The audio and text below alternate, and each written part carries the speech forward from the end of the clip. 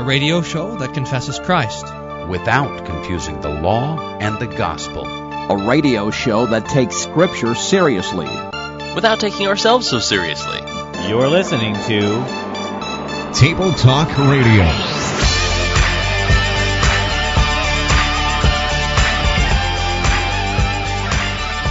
Is that Jesus can return at any time. He's not waiting for a Japanese nuclear power plant to melt down. No, the thing that's holding him back is his patience and love for lost humanity and nothing else. There are no events that need to occur before Jesus comes back. And so seeing all the things that happen around us and saying, hey, that means Jesus is coming. The answer is no, that's wrong. That's a wrong way of looking at it. Jesus can come at any moment. Have mercy on me, O God, according to your steadfast love. And Luther says the only way that the pronoun me and God could be in the same sentence is by this verb, have mercy. I've given myself the new nickname. I've thrown aside all the other accolades that you toss at me so freely, Evan. They feel like wine. Bull rider. Yeah, and what else am I? Can't remember. I can't remember them all either. They're just too numerous. Good news for Table Talk Radio listeners. Table Talk Radio should be marginally better because we have a in-studio guest, Pastor Jared Melius from Mount Zion Lutheran Church in Denver, Colorado. He has some obstacles to overcome. Which are? You and I. For making the show good. He is a phenomenon, though. I'm sorry, a sensation. Thank you. Well, we're going to get those two mixed up. We're going to first do some buzzwords and some email, but then we're going to do, for the rest of the program, some Bible Bee, and see how that goes. So, should we just get started with the buzzwords? Yeah, then? I got one for you. Okay. Pneumatology. Some people say pneumatology. That is the study of the Holy Spirit. Pneuma being the Greek word for spirit.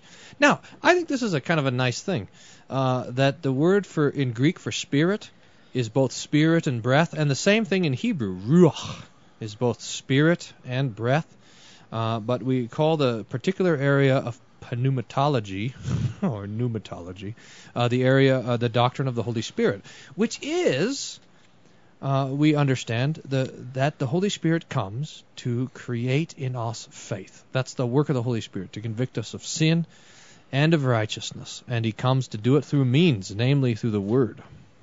All right. So, pneumatology. I'm against not pronouncing silent letters, by the way. I was going to say, I was wondering if there's a theology of pneumatology in the Psalms. That's because I think it's just it's kind of a alphabetic racism to not pronounce the letters that are there in the words. I mean, it's kind of like a alphabetical favoritism or something. Yeah, that's right. So I think that each letter deserves to be pronounced. Now, if two letters want to get together and make the same sound together, I'm not going to begrudge them that. But okay, moving on to the next theological buzzword.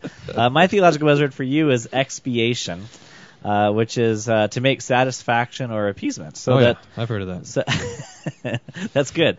But the wrath that God would have for sin is appeased because of the death of Christ. So that now, because of the death of Christ, God no longer looks at us with our sins, but now our sins have been atoned for, and so they have been expiated. So expiation. I'm glad for that. Okay, now we have an email, and Pastor Melius, you can just ride along in helping us answer this email. Too. I don't even remember what email you have there, Pastor. Hello, my name is Jane, and I'm from southwestern Ontario, Canada, and I'm listener number 11. This is, I think, now, remember, each of you listening in Canada, you're the only one in Canada. We got 2 emails from Canada people. Now Pastor thinks there's all of Canada's listening to Table Talk Radio. Well, that's like 50% of the people in Canada. That's 50% of our listenership. We get all these foreign emails. It's great. We got one the other day from California. Now, James from southwestern Ontario, listener number 11. First of all, I wanted to comment that I was listening to a podcast recently while on the treadmill and laughed out loud and almost fell over. Now, this is twice, by the way, that this has happened, that people have hurt themselves. One guy was lifting weights and listening to our show and almost dropped the weights on himself. So, please be careful. This is not for heavy lifting. I thought you were here. Jane continued. I thought you were trying for mediocrity. If you're aiming for excellence, let us know ahead of time, will you? So, Jane, just to let you know ahead of time, we are not aiming for excellence. We have our sights clearly set on mediocrity. And if there is any excellence in this show, you can be assured that it is purely accidental. Certainly not on purpose, and should be immediately reported to the FCC and also to your district president. Jane continues. I'm very glad that your last podcast provided a response to Dr. Price's arguments. That's that debate we had with Dr. Price and Dr. Scare. I'm a Lutheran and hardly in danger of believing the arguments of liberal Christianity, but I did appreciate how Mark Pearson addressed the issues. Dr. Price seemed to be trying to convince us that one would have to be a moron to oppose his position, which generally tells me that the strength of his arguments are not found in the facts. I'm mainly writing because I really don't understand liberal Christianity. Dr. Price's creed, if he has one, seems to be, we can't really know anything for sure, so what's the point of any of it? Why go to church? Why choose Christianity over any other faith? Is it simply preferential? I'm thankful I am a part of a historical, creedal, liturgical Lutheran church. Why someone would attend a liberal church to hear messages like Dr. Price's, I just don't know. Perhaps you could help me out. But I simply don't get the point of why one would attend a church like that. Thanks, and keep up the good work. Jane. P.S. Go Canucks. Well, I'm glad we have Pastor Emilius here. He can help us understand liberal Canucks, Christianity. by the way, are my favorite. The Canucks are my favorite. Are they, is that a hockey team? How did the debate go, by the way? Yeah, it was good. Yeah, in fact, in case as the listener is writing about there, we on show 151, I believe it is, we had a response with Mark Pearson about that. Now, I think an interesting question for Dr. Price would have been is, do you consider yourself a Christian? I don't know that he would necessarily answer yes to that. Maybe he would. Well, this is, I mean, if Jane makes a fantastic point, and I think the answer to her question, if liberal Christians don't believe anything, so why would you go to the church? You're presuming that believing something is important, and that's just not a presumption. It's not something that the liberal Christians would claim, that what they believe is important. It is, though, I think, so you have, I think you can divide the history of liberal Christianity kind of in half. And the first half of liberal Christianity is busy trying to prove to the rest of the church that the Bible's not true. And then the last half of liberal Christianity is trying to prove that the Bible matters, which is kind of a difficult thing. If the Bible's not true, then why does it matter? But you get answers like narrative theology or the importance of ritual. You get kind of this anthropocentric, what is that thing called in German? The religion Geschichte or whatever that thing is, where you have a religious, it's part of being human to have ritual and all this kind of stuff. And so the answer that liberal Christianity provides, well, the Bible's not true, but it can provide some coherence or something like this. And Jane makes a great point. Well, so what? If something provides coherence, if it's not true, I mean, so what if something provides comfort and it's not true?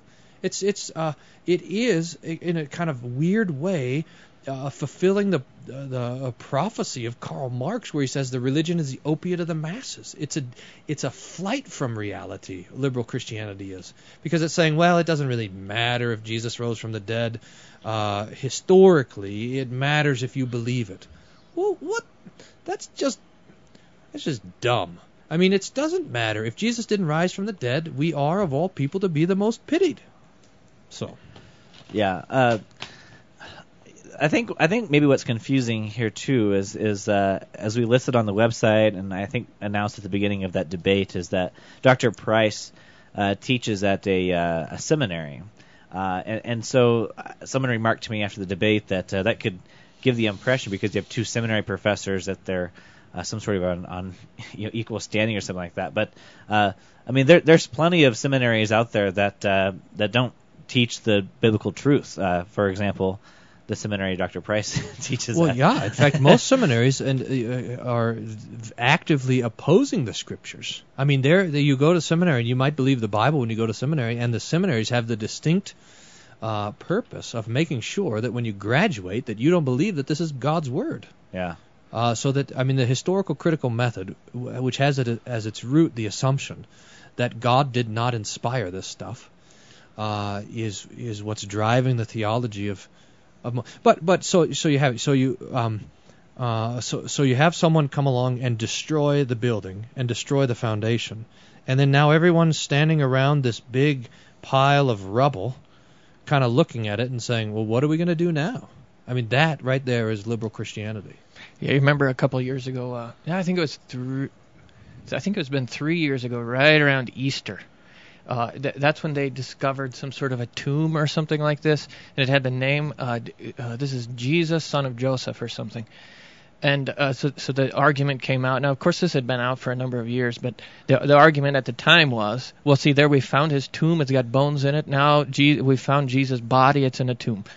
So if this were, and I remember on a broadcast, an interview was being done, and somebody asked a Christian who was, I don't know, vacationing or something in Israel at the time, asked him, if this were the body of Jesus, would it matter to you? And he said, no, my faith stands still even if Jesus isn't risen. Well, that is confusion right there. That's scary. Right, yeah. So our faith is actually based upon reality, that Christ had to have risen from the dead in order for anything in our religion to count or to matter. Well, thanks for the email. We'll be right back to the Bible Bee with Pastor Jared Melius. Glad to help Jane get off that trip. I'm against treadmills. I just want to lay in my bed. Don't feel like picking up my phone, so leave a message at the tone. 'Cause today I swear I'm not doing anything, nothing at all. Hi, this is Jonathan Fisk, and Table Talk Radio is terrible.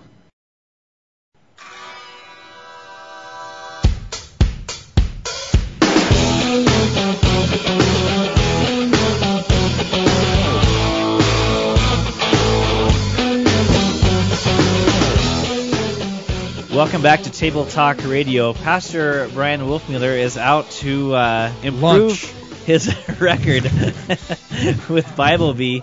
His what is your record on how many times have we played Bible Bee? Like 7 or 8. So you're 0 and 7 and 8. And however many we've played. But you're hoping to swing for the fence here. I am what you call unfeeded. So the way Bible Bee works is you have you have 3 rounds. About that for a while. Unfeeded. Oh yeah, I get it. You have 3 rounds. The first round you get 3 verses from the Bible. The second round worth 200 points. You get 2 verses, or no, I'm sorry, 1 verse in the second round, and then the third verse you get 1 word from somewhere in the Bible. And that round's worth 300. And you got to correctly guess which book of the Bible that verse or word appears, and then you'll get Table Talk Radio points. And we also have the Law Gospel portion of this game. And I was wondering if our in-studio guest, Pastor Jared Melius from Mount Zion Lutheran Church yes, in Denver, I do believe Colorado. in Law Gospel. You do? Oh, okay. Yes. Well, that's out of the way. Now, I was wondering if you could describe the distinction between Law and Gospel, and maybe what questions they would ask to discover whether these verses are Law Gospel. Yes, the Law Gospel distinction is the light that shines upon the Scripture. And so the basic question we're asking is who's doing the work here, of whom is something expected? So in law, for instance, if it was a law passage or a generally law passage, you're going to be expecting something out of us or me or man of some sort, faith, work, something like this. If it's the gospel, you're going to be looking for something that God is doing. We're expecting Him to do something for us, maybe even in our place. That is your basic distinction between law and gospel. So law lays expectations. Gospel gives comfort. Fantastic. Okay, so that's the distinction between law and gospel. And those are the questions our contestants are going to be asking after they guess which book of the Bible this appears in, so they can answer it in the context of law and gospel. You could pick a different word than guess. Well, okay, Pastor Wolfman will be guessing. You will be determining which. Discerning. Discerning. For me, it's a guess. I How do they guess? Is that how it usually goes? You just guess? Well, All right. we'll see how it goes. Are you ready for round one? I'm ready. All right. I'm Here ready. are your 3 verses for Bible Bee.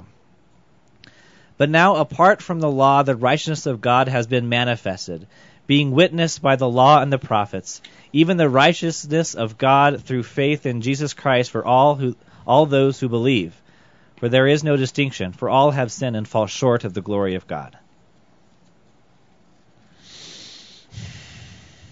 Is this my question? Yeah, it's yours. Are you kidding? Just wait till I get mine. 3rd Habakkuk. All right, Evan, that's from Romans. Romans is correct. Thank you. So I will mark 200 points. Now, Pastor Mealis, could you help us with the discernment of law and gospel? Okay, could you say it again? Sure. But now, apart from the law, the righteousness of God has been manifested, being witnessed by the law and the prophets, even the righteousness of God through faith in Jesus Christ for all those who believe. For there is no distinction, for all have sinned and fall short of the glory of God. All right, the righteousness of God has been revealed, and what I had to listen carefully for was you said to the law and the prophets. And so the first thing that I might think is, wait a minute, that could be law, that could be and the prophets or something like that. You said law, but this is in fact gospel, and what the law and the prophets refer to there is Moses, or the books, the 5 books of Moses, and the remainder of the Old Testament, or the prophets. So this is the righteousness of God, which is achieved for us through Christ Jesus, death and resurrection, and it's testified in the Bible. That's what the law and the prophets means. All right. Gospel, sir. Okay, good. All right. So I will give you another 200 points for the law and gospel answer, bringing you to, so far, a total of 400. That's nothing. Now, I got you in my sights. Milius. You ready then, Pastor? Oh, Wolfman? yeah. All right. Since you have taken my silver and my gold, brought my precious treasures to your temples, and sold the sons of Judah and Jerusalem to the Greeks in order to remove them far from their territory, behold, I am going to arouse them from the place where you have sold them, and return your recompense on your head. Oh, I can't believe you're giving me such an easy one. What are you laughing at over there, by the way, Pastor Milius? That's what I want to know. Because this is obviously a passage from the Old Testament. Unfortunately, this isn't Testament B. Let's see here. I think this sounds an awful lot like one of the prophets. It's going to hone it in a little bit. And it's talking about... If he gets it wrong, can I Sure, yeah. swipe in? And Go for the steal. And I think it's particularly one of the prophets where God is getting mad at the people, which is going to narrow it down a little bit more. Say the very first phrase again, or first sentence. Since you have taken my silver and my gold.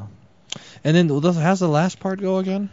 I'm going to arouse them from the place where you have sold them, and return your recompense on your head. Was there mention of Israel in that? No, but Just there was Judah. mention of sons of Judah and Jerusalem. Sons of Judah and Jerusalem. See, I think it's one of the later prophets. See, because Israel, of course, is the northern kingdom, so this is a southern kingdom sort of thing. The idolatry of the southern kingdom before they're walloped. So this is going to be, I think, one of the 8th or 7th century prophets, like Isaiah or Amos or Hosea. I'm going to say, because I got the best shot at it, because his book is the longest, that this is Isaiah. I'm sorry, that is not correct. You forgot who's picking the text. We'll Should go for the smaller Yeah, text. go for the most obscure. All right, Pastor Mulish, you want to go for the steal on that one? Well, because he already gave me 2, I can't take him. It'd be too easy. So I'm going to say later prophets. I'm going to say Obadiah. I'm sorry, that too is incorrect. The correct answer is Joel chapter 3. Joel chapter 3. Yeah. Should have known that. I get points for proximity. But we'll listen to, just for the fun of it, Pastor Wolfman, you want to speak in terms of law and gospel? Sure. Well, this sounded an awful lot like me, like the Lord getting after the people with the law, talking about their idolatry, talking about the kings especially who didn't do their work of protecting the people, but rather sold them to the nations surrounding Israel. So this, I think, sounded to me like a clear word of law, and I didn't hear any gospel in there. Although, did you see some in there? Was there a phrase, a gospel or two? I don't think so. I think it's all law. All right. So you got it. Good job. All right. Well, now I guess we'll move on to round 2. But let's first check the scoreboard. Pastor Melius from Mount Zion in Denver is hanging in there with 400 points. Barely. And Pastor Wolfmuller is still at 0. Wow, just barely at 0, too. All right. In round 2 of Bible B, you get 1 verse to discern here. And Pastor Melius, here's your 1 verse. I'm ready. Stand firm, therefore, having girded your loins with truth and having put on the breastplate of righteousness. Sounds like either. Ooh, this is kind of a tricky one here. Evan, what came to mind first was 1 Peter or Ephesians. And I think... All right, read it again. It's only 1 verse. You can read it again. I sure can.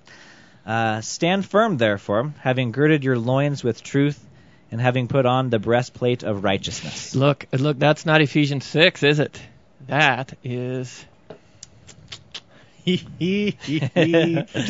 might have a shot at the steal on this one. We can find a quarter to flip a coin. Wait a minute. Oh, here's a nickel. Stand firm, therefore. Heads is Ephesians. And flip it. It's tails. You was saying 1 Peter? All right, I'll say I can't. I'm going between 1 Peter and Romans, but I'll say 1 Peter. I'm sorry, that is incorrect.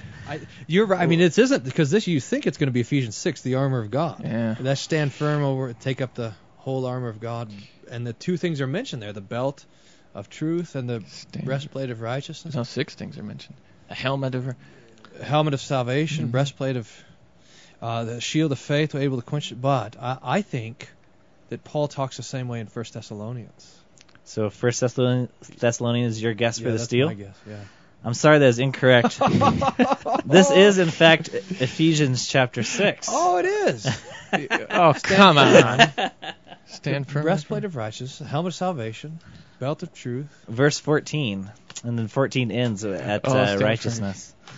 So, I'm sorry. He was trying to trick us. Well, tell you what, when we come back from this commercial break, we'll still have Pastor Melius talk about Ephesians 6 in terms of law and gospel. You are listening to Table Talk Radio, home of Bible B. Pastor Wolfman's score is 0, and Pastor Melius is at 400. This is my favorite game, by the way. Remember when every game was your favorite? Yeah, now only this one. That was funny. It was. That's what we call perfect tense. It was funny in the past, but no longer is. If you want to inform us about your near injury when listening to our show, give us a call, 1-800-385-SOLA, 1-800-385-SOLA, or send us an email, questions@tabletalkradio.org. We'll be right back. Everybody doing the mess around. Everybody was juice, you can bet your soul. They did the boogie for the study roll. They mess around. They're doing the mess around. They're doing the mess around. Everybody doing the mess around.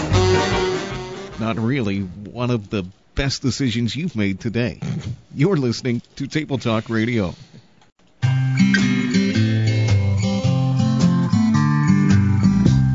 I like this song. Do you?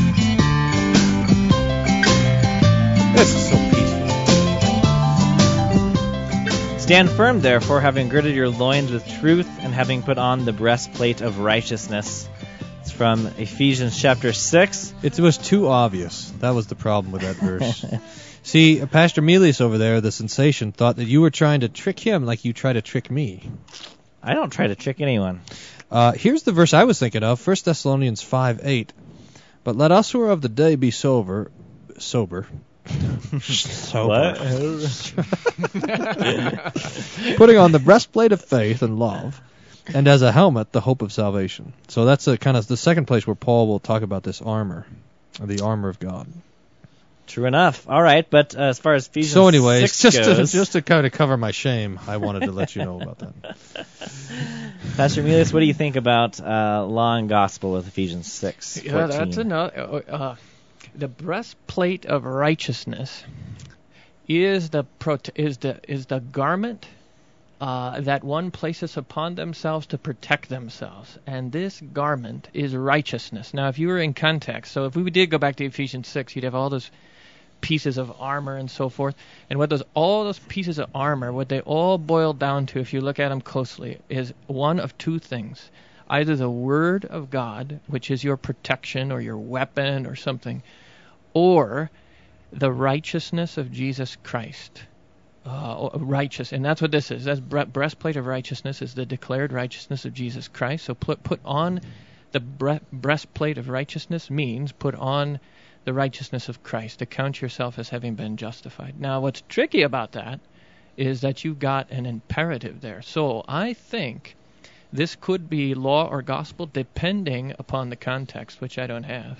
But just in the sense that you got there, what you have is an exhortation or a command to continue steadfast in this, as though there was this danger of falling away or something. So what is urging you to do is to retain the gospel. And so I'm going to say, unless context dictates something different, I'm going to say law on this, even though the thing that is urging you towards is the gospel. It's kind of this, when you get to the third commandment, you get to this strange intermixing where the gospel itself is the word of God, and we are commanded to hear the word of God and to keep the word of God. But it is precisely the gospel that we are being commanded to keep. This text, I think it's stunning to note that how many times it says to stand. It doesn't say to charge. It also doesn't say to retreat. It just says to stand. Take up the whole armor of God that you may be able to withstand in the evil day, and having done all to stand. Stand, therefore, having girded your waist with truth, etc.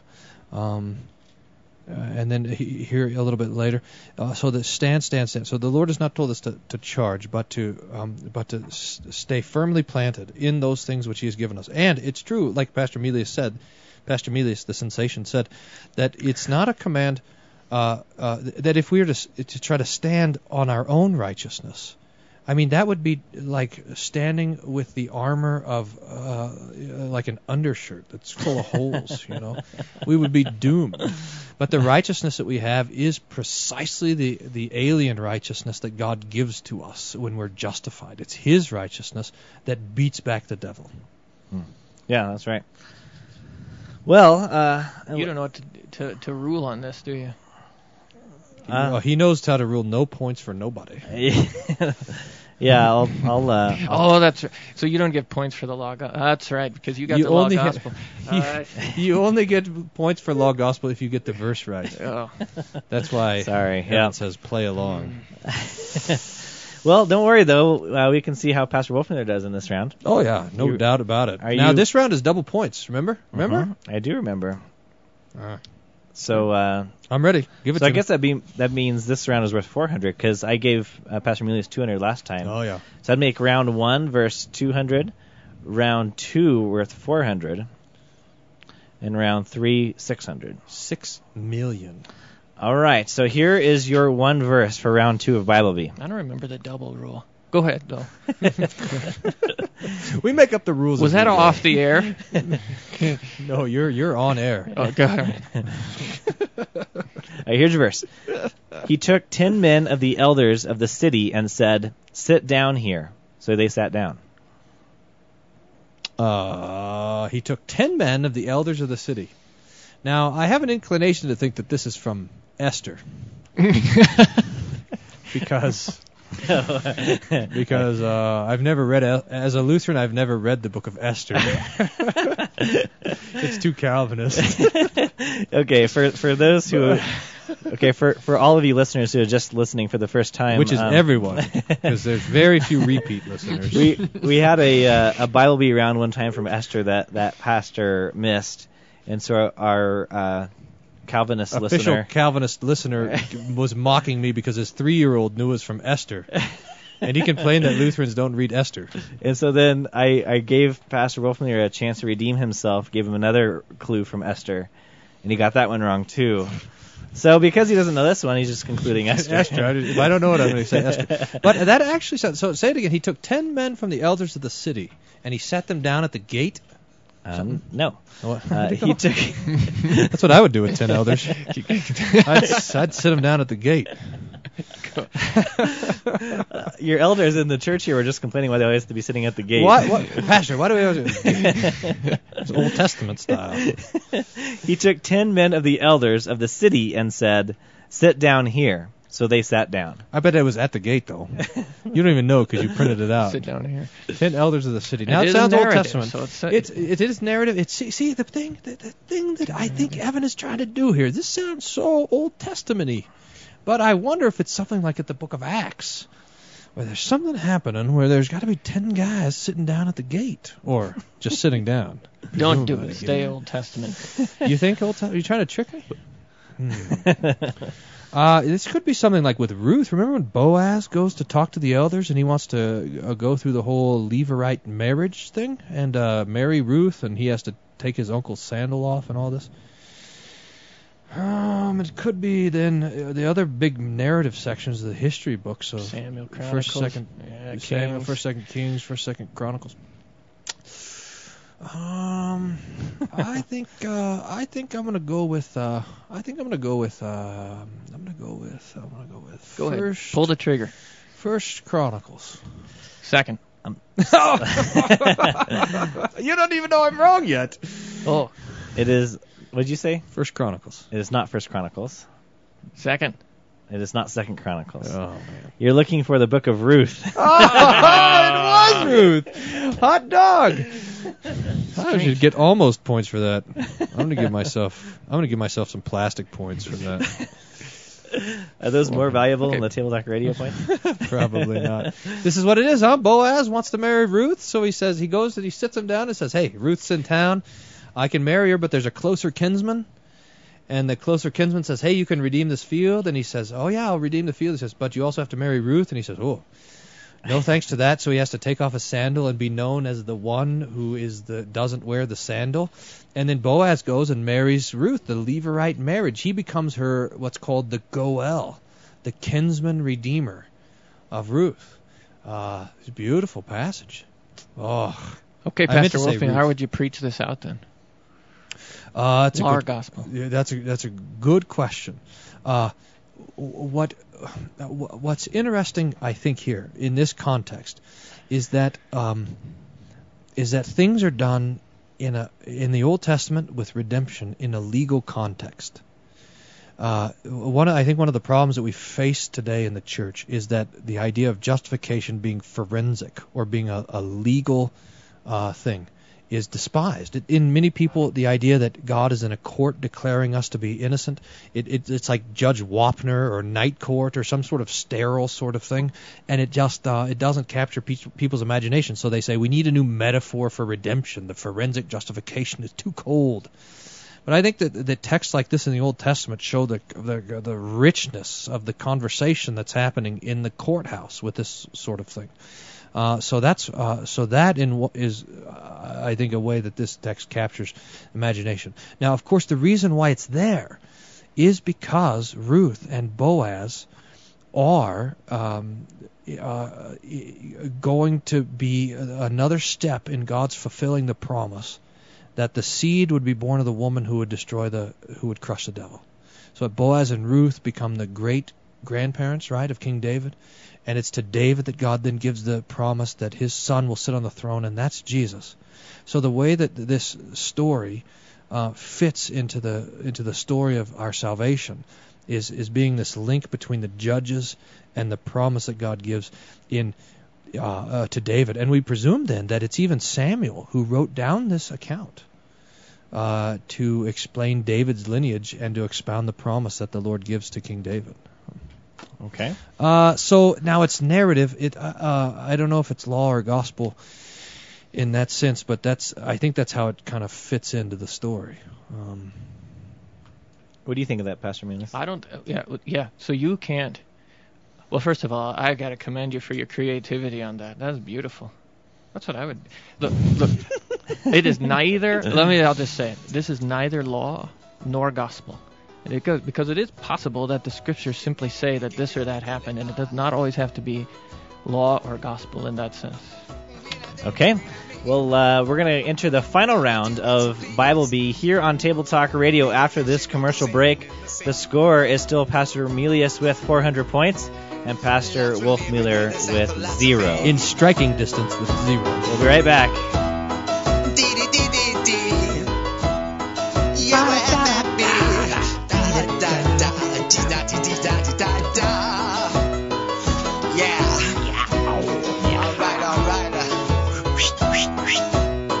I like that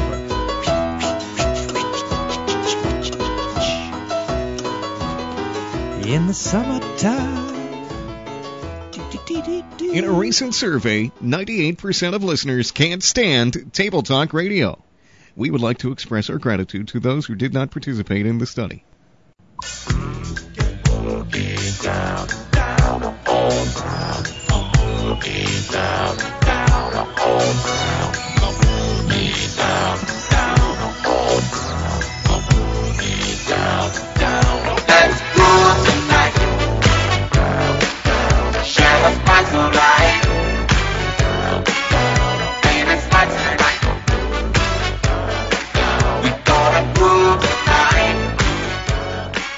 to 0 is the score. Pastor Milius in the lead. Welcome back to Table Talk Radio. We are playing Bible Bee. The sensation does not intimidate me. And it is time for the third round of Bible Bee worth 600 points. This is where I shine. And this is where you get one word.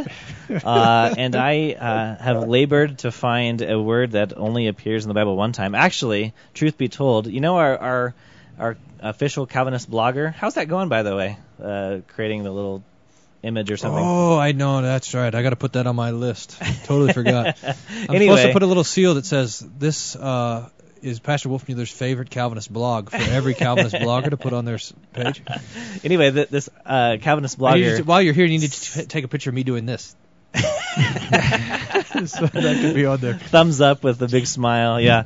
But he sent me an Excel spreadsheet of all the times a word is used only once in Scripture and what book it's found in. What? So that is a mark of a Calvinist.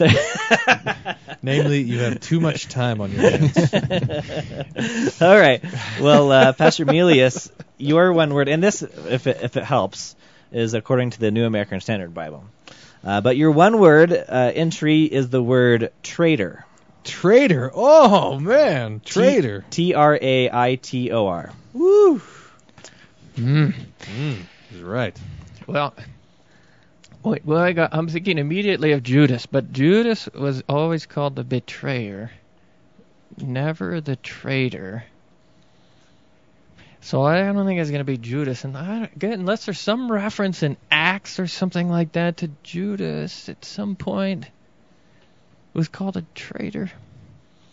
Now I think, I bet that this is some kind of random. I bet it is some kind of random verse that comes out of the book of Revelation. Can you confirm that? I was going to guess Esther. A traitor. I'm going to think through. Well, maybe it's the first 5 books too. It could be.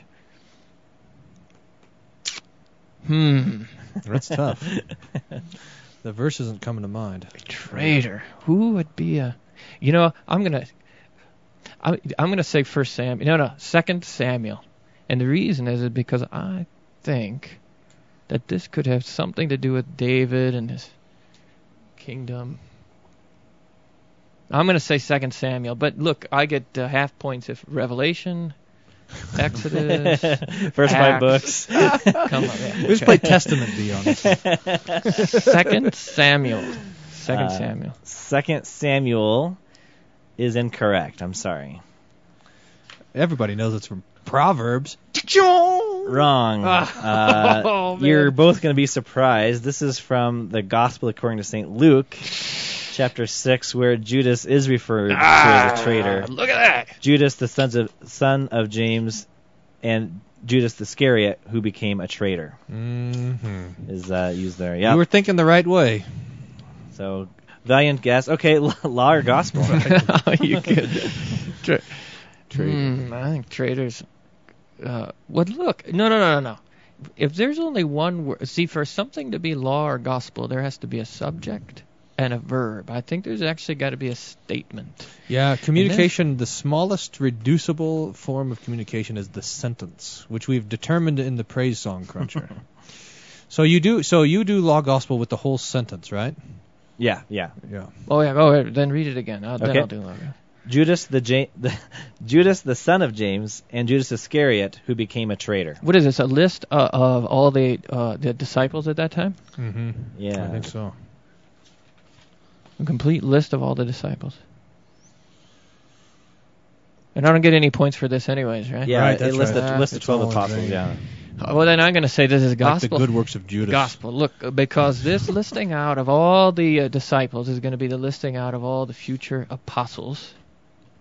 And the church is built, including the scriptures themselves, at least the New Testament, is built upon this apostolic foundation. We say we believe in one holy Christian and apostolic church. Notice that we don't say one holy Christian and biblical church, but apostolic. And the reason we're saying apostolic is simply because the promise was given to the apostles that the Lord Jesus and his words would be recalled by the apostles. And that's what we would receive then in the New Testament. So this listing then of the disciples is a reminder of where it is that we've received these words, namely from the apostles, and they received them from the Lord Jesus, and that we received the Lord's words through these apostles. I like it. All right. But I didn't get any points for that. No points for it. I'm sorry. That was a tough one, I'll admit. Here comes the easy one for me. It's tough to get. Did you accidentally give him mine? No. You ready for yours? Yeah. Your one word is contest. Contest? Hold it. C-O-N-T-E-S-T. You did give him the wrong one. Everyone knows where contest is in the Bible. That's in? Is it a verb? Esther. Or a verb or a noun? Hold on, let me think about this a little bit. A noun. Is it in some sort of verse that would be at all recognizable? You're not going to tell me? It depends how well you know the Bible. If you don't have the whole Bible memorized. Contest. I don't think I'm going to tell you. Great contest. This is a contest. I think this sounds Old Testament-y.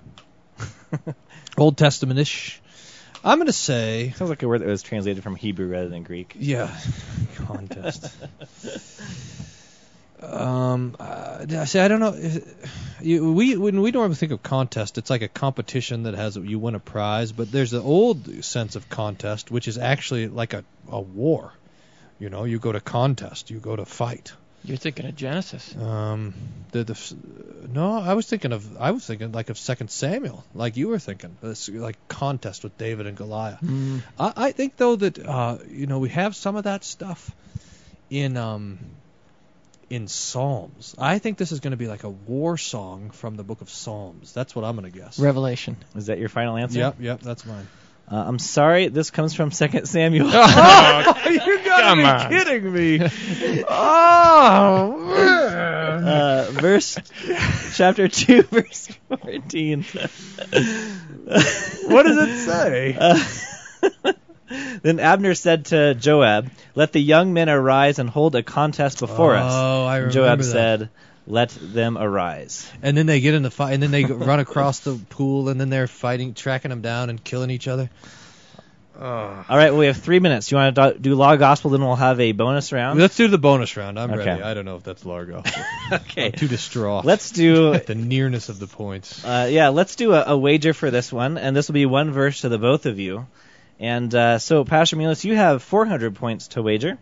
And Pastor Wolfmuller, you have 0 points to wager. So good luck. I'm against gambling anyways. Not theologically, just I don't know. Should we have Pastor Mulis tell how many points he wants to wager here? Yeah, I'd like to wager 400. I'm going to make it a true daily double. Okay, all right. And you're going to give us a verse, and we're going to both take a stab at it? That's right. Pastor Milas has to go first, giving me the distinct advantage of only having 65 books to guess from.